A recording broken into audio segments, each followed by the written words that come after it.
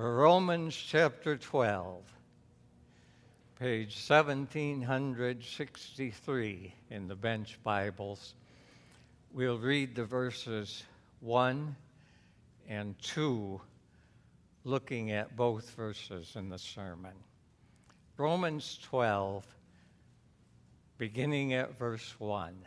Therefore I urge you, brothers, in view of God's mercy, to offer your bodies as living sacrifices, holy and pleasing to God. This is your spiritual act of worship. Do not conform any longer to the pattern of this world, but be transformed by the renewing of your mind. Then you will be able to test and approve what God's will is, His good, pleasing, and perfect will. These, the very words of God. We'll consider together first 12 verse 1 and then 12 verse 2. And if I can go fast enough through these two verses, the third point is going to be the renewing of our mind with applications and examples. And we're going to have some time at that third point, because that'll bring it all together in a practical, applicable way. There are more words in these verses that we should consider than I can consider, so I'll treat a few of the words rather lightly.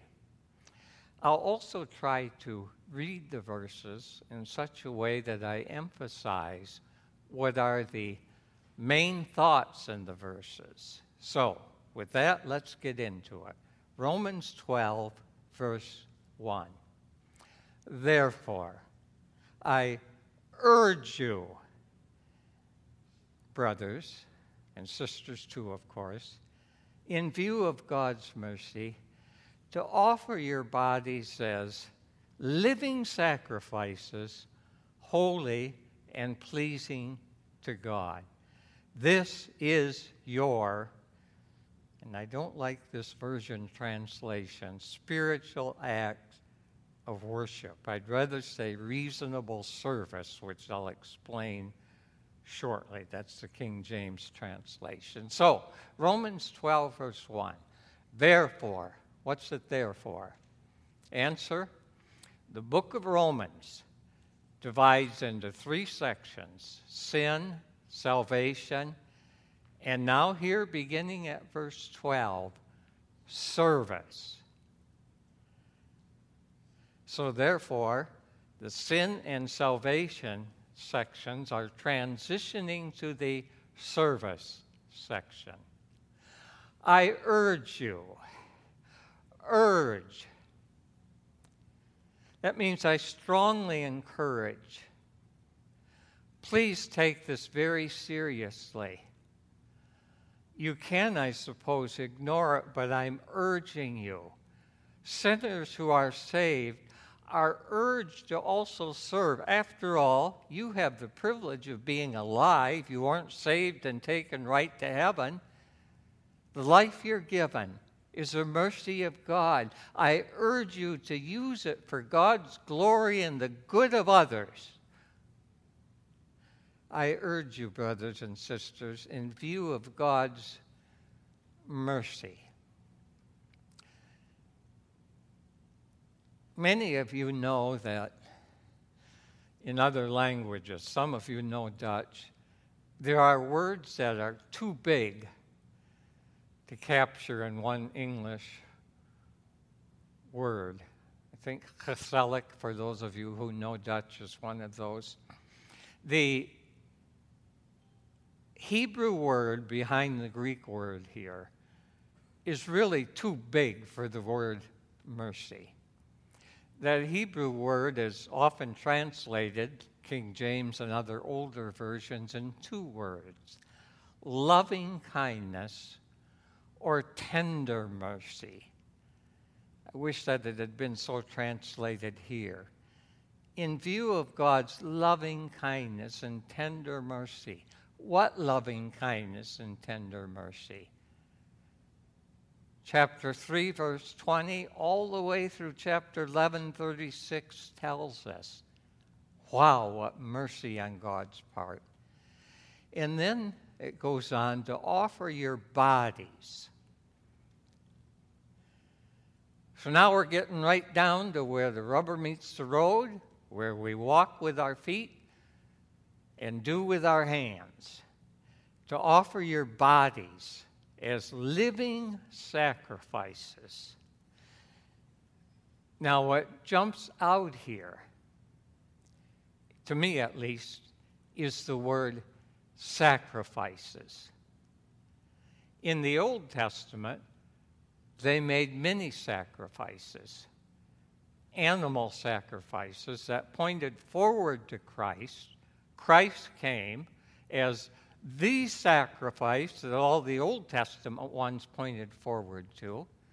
And now that Christ is ascended, we are his people, and our lives are to be sacrifices, but not dead ones, living ones. Now, there's something else in this that almost deserves mention, and I will. I grew up on a farm, and so it jumps out at me. Animals were most valuable at typically 2 or 3 years of age, the beginning of animal maturity, when they could reproduce, give milk, etc. In the Old Testament, people were commanded to bring animals as sacrifices, 2 or 3 years old, depending what animal, and animals without blemish. That's a very important detail. God doesn't want seconds. When I was on the farm when I was young, we'd have to gather eggs. No fun with the broody hens that sat on the nest and pecked at you, even with their beaks cut in half. But we'd have to gather the eggs, and we would put those eggs on scales. The first were heavy enough, and there were no blood spots inside. We could see through a light if there were blood spots, because we had to sell firsts. And seconds either had to be given away, thrown away, or sold very cheaply. Now, God asked for firsts as sacrifices, not seconds. And he's saying to you here, offer God your body as a first. Every single one of you has something you can do for God and do well. The amazing thing is just how different we are. I do some things very well and other things very poorly that others of you do very well. Offer God yourself. Now, there's another thing here, more intellectual, but I mention it because it slightly irritates me. It's not obvious today why the Old Testament sacrificed. Well, maybe it is now that I've sort of explained it. But scholars have these theories of why not only Israel but others sacrificed animals and sometimes even children. And one of those theories, there's a half dozen or so of them, is called, and it sounds cute in Latin, do et dare, which means give to get. The idea is you give God a sacrifice in order to get something from God. I don't know what you think of that theory, but it strikes me as the truth is almost the opposite. It's because God gave first that we give sacrifices. June was the month in the Hebrew calendar of the Feast of First Fruits. That's what it would be about now in the Jewish calendar. Wasn't often observed. Very few people went to Jerusalem for it, but it was one of their feasts. And the idea was the first fruits, the first part of the crop, it'd be the biggest and best. Maybe you can think of strawberries. They're coming into vogue right now. And usually the first are the biggest and best. And in the Old Testament, they brought sacrifices to God, the biggest, the best, without blemish. That's all behind here in Romans 12:1. And now it says, present your bodies now. No more animals and that kind of stuff.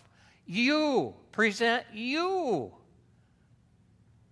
as living, not dead, living sacrifices. The challenge really comes down to something very simple. Give God your best. See? Present yourself as living sacrifices, holy. A religious word to us. The word holy meant simply set aside in its first meaning in order to be special and sacred and spiritual. That's the word history of holy. Holy and pleasing to God. In other words, my dear friends, a challenge to you from verse 1, and we'll have to move on quickly, is this coming week and into your future, present yourself to God, set apart, special, spiritual, sacred. And then it says this is your spiritual act of worship. That word worship makes us think of church, I suppose, even though the text is referred to bodies. Reasonable is a literal translation of the Greek word that here's called spiritual. And a literal translation of the word worship is called service. We're not talking about Sunday here. We're talking about Monday through Saturday. Present yourself to God, reasonable, sensible, holy, spiritual, life of service. Now, I just did what I wasn't going to do, spent too long in verse 1. Let's go to verse 2. Verse 2, reading again what I think it's building up to. Do not conform any longer to the pattern of this world, but be transformed by the renewing of your mind. Then you will be able to test and approve what God's will is, his good, pleasing, and perfect will. Let's just skip that last phrase and deal with the first part of the verse here. Do not conform any longer to the pattern of this world. God's people are way too good at imitating worldly ways. Whatever the world is into, God's people can be. If the world is into actresses looking pretty and skinny, then God's people can want to look pretty and skinny. If the world is into athletics, God's people so easy are into it. And we're so easily led and misled by the news media, so easily propagandized to be like the world. The text is saying, be different from the world in the best sense. Reading again, do not conform any longer to the pattern of this world, but be transformed. Now, there's a key word in these verses. That word transformed is the same word that's used of Jesus, what we call metamorphosis or transfiguration. Very same word. In the transfiguration, Jesus on that mountain shone brilliantly and communicated with the heavenly realm, something very special. And yet he was recognizable. Be transformed. Now, at the risk of talking about something I don't know about, I'm going to anyway. Some of you here are very much more sophisticated than me in this. You know what transformers are. To my understanding, they do two things. Electrical transformers, you see them on telephone poles, you know, those donut things, and you've got them hooked into your computers and stuff. Transformers change alternating current into direct current, at least in some cases, and they can raise or lower voltage. It's about as much as I know about them. But what the text is saying here is, don't conform anymore to the pattern of this world, but be transformed in the sense of lifted up. See, I used to work in a greenhouse, and was it hot in a week like this past one, and inside it was 10 degrees hotter than outside. We had to take lots of water and salt pills because we were sweating so much in 110-degree weather. One of the things we did was take off tomato worms from tomato plants and step on them and squash them. If you don't do that, tomato worms become moss. Now, I don't happen to think those moths are very pretty like some butterflies, where the larva stage transforms into a pretty butterfly, but it's the same principle here that's being referred to. Transformed, changed for the better in a way that which is ugly like a tomato worm becomes beautiful like a beautiful butterfly. Be transformed by the renewing of your mind. Now, if I were to point to one word in Romans 12, 1 and 2, that I would consider the key word or phrase, it's this: the renewing of your mind.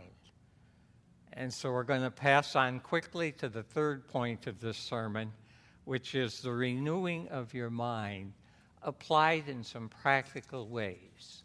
The Bible, you know, says that Christians are new creatures in Christ Jesus. In order to help you get the point, I'd like to begin by noting something I remember from 1964. If you remember it that long, you're not only old, but it made an impression.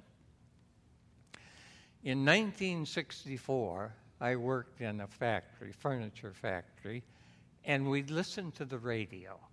And there were different speakers and little programs from time to time, like on radio stations today.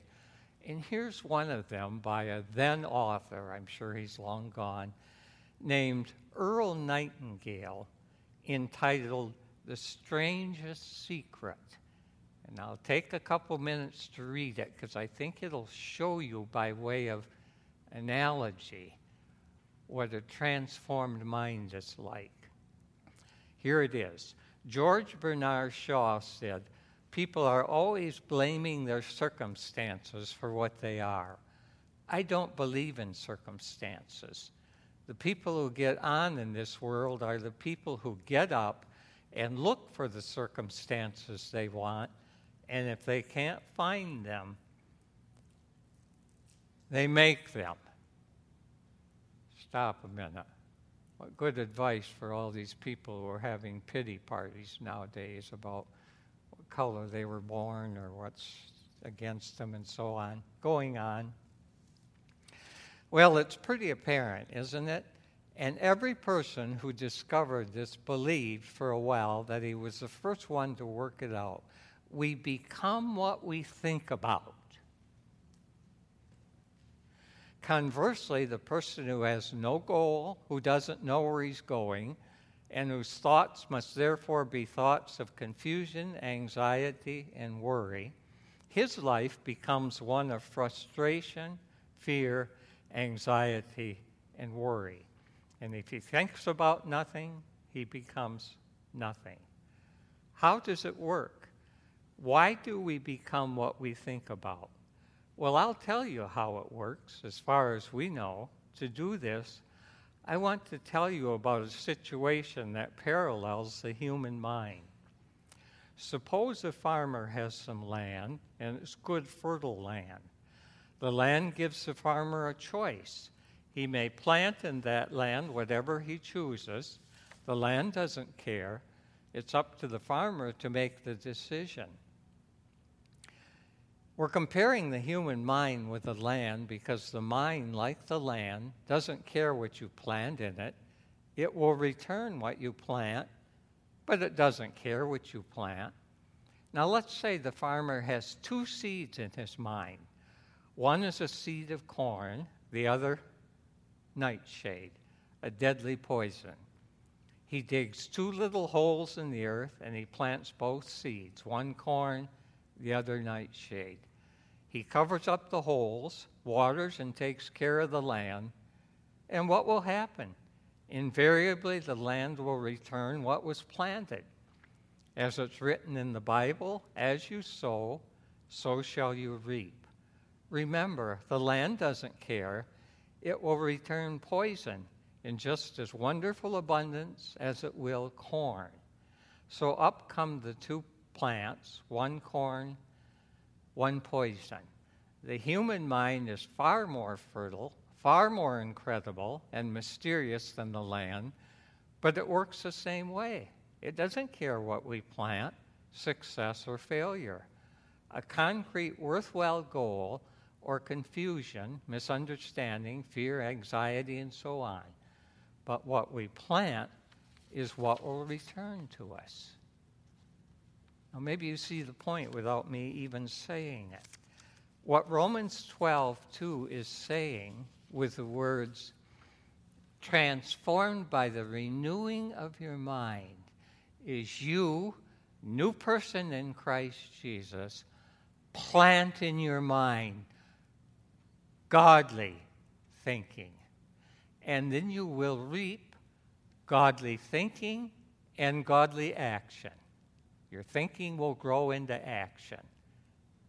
See the point from the secular comparison? It's a very important point. Now, I'd like to give you a couple of concrete examples. Well, I maybe should say, first of all, you have to know your Bibles. It's sad today how much Bible people don't know. But let me give you a couple concrete examples. The first is self-image. Years ago, we dealt with that more than we have in recent years, but I bring it up anyway. People suppose that they would have a good self-image. I agree. But a good self-image for the right reason. If you were taught atheistic evolution, then nothing became something, became a thing, became a germ, and over time became you. If you're nothing but a glorified germ, I can see why you don't have a good self-image. You know what God says? He made you in His image after His likeness. Think image. A photocopy image is said to be 90 to 90% as good as the original. In a sense, you are a high percentage more like God than like germs or even like animals. Psalm 8 says you were made a little lower than the angel. Should you have a good self-image? Yes, but not because of evolution, because God made you in His image. Plant in your mind that you were made in the image of God, a little lower than the angels, see? And that tends to grow and come out.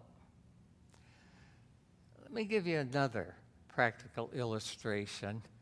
And I choose this one because it's Father's Day. God's fatherly providence. You believe in it, don't you? You know, I always stand amazed at Joseph, kind of a young fool, braggart, sold into slavery. All those years from age 17 till, 30 or 40 before he was exonerated by Pharaoh. How'd the guy survive it? He could have been killed every single one of those days. There must be a lot of spirituality in him we don't read about. But when he's old, Joseph says to his brothers, Genesis 50, 19 to 20, these words, "Don't be afraid. Am I in the place of God? You intended to harm me, but God intended it for good to accomplish what is now being done, the saving of many lives. So then don't be afraid. I will provide for you and your children. And he reassured them and spoke kindly to them. Now the God who was the God of providence to Joseph is also the God of providence to you. So if you put into your mind God's providence and that God will provide and be reassured, then those thoughts and actions appropriate tend to come out. May I give you one or two more yet?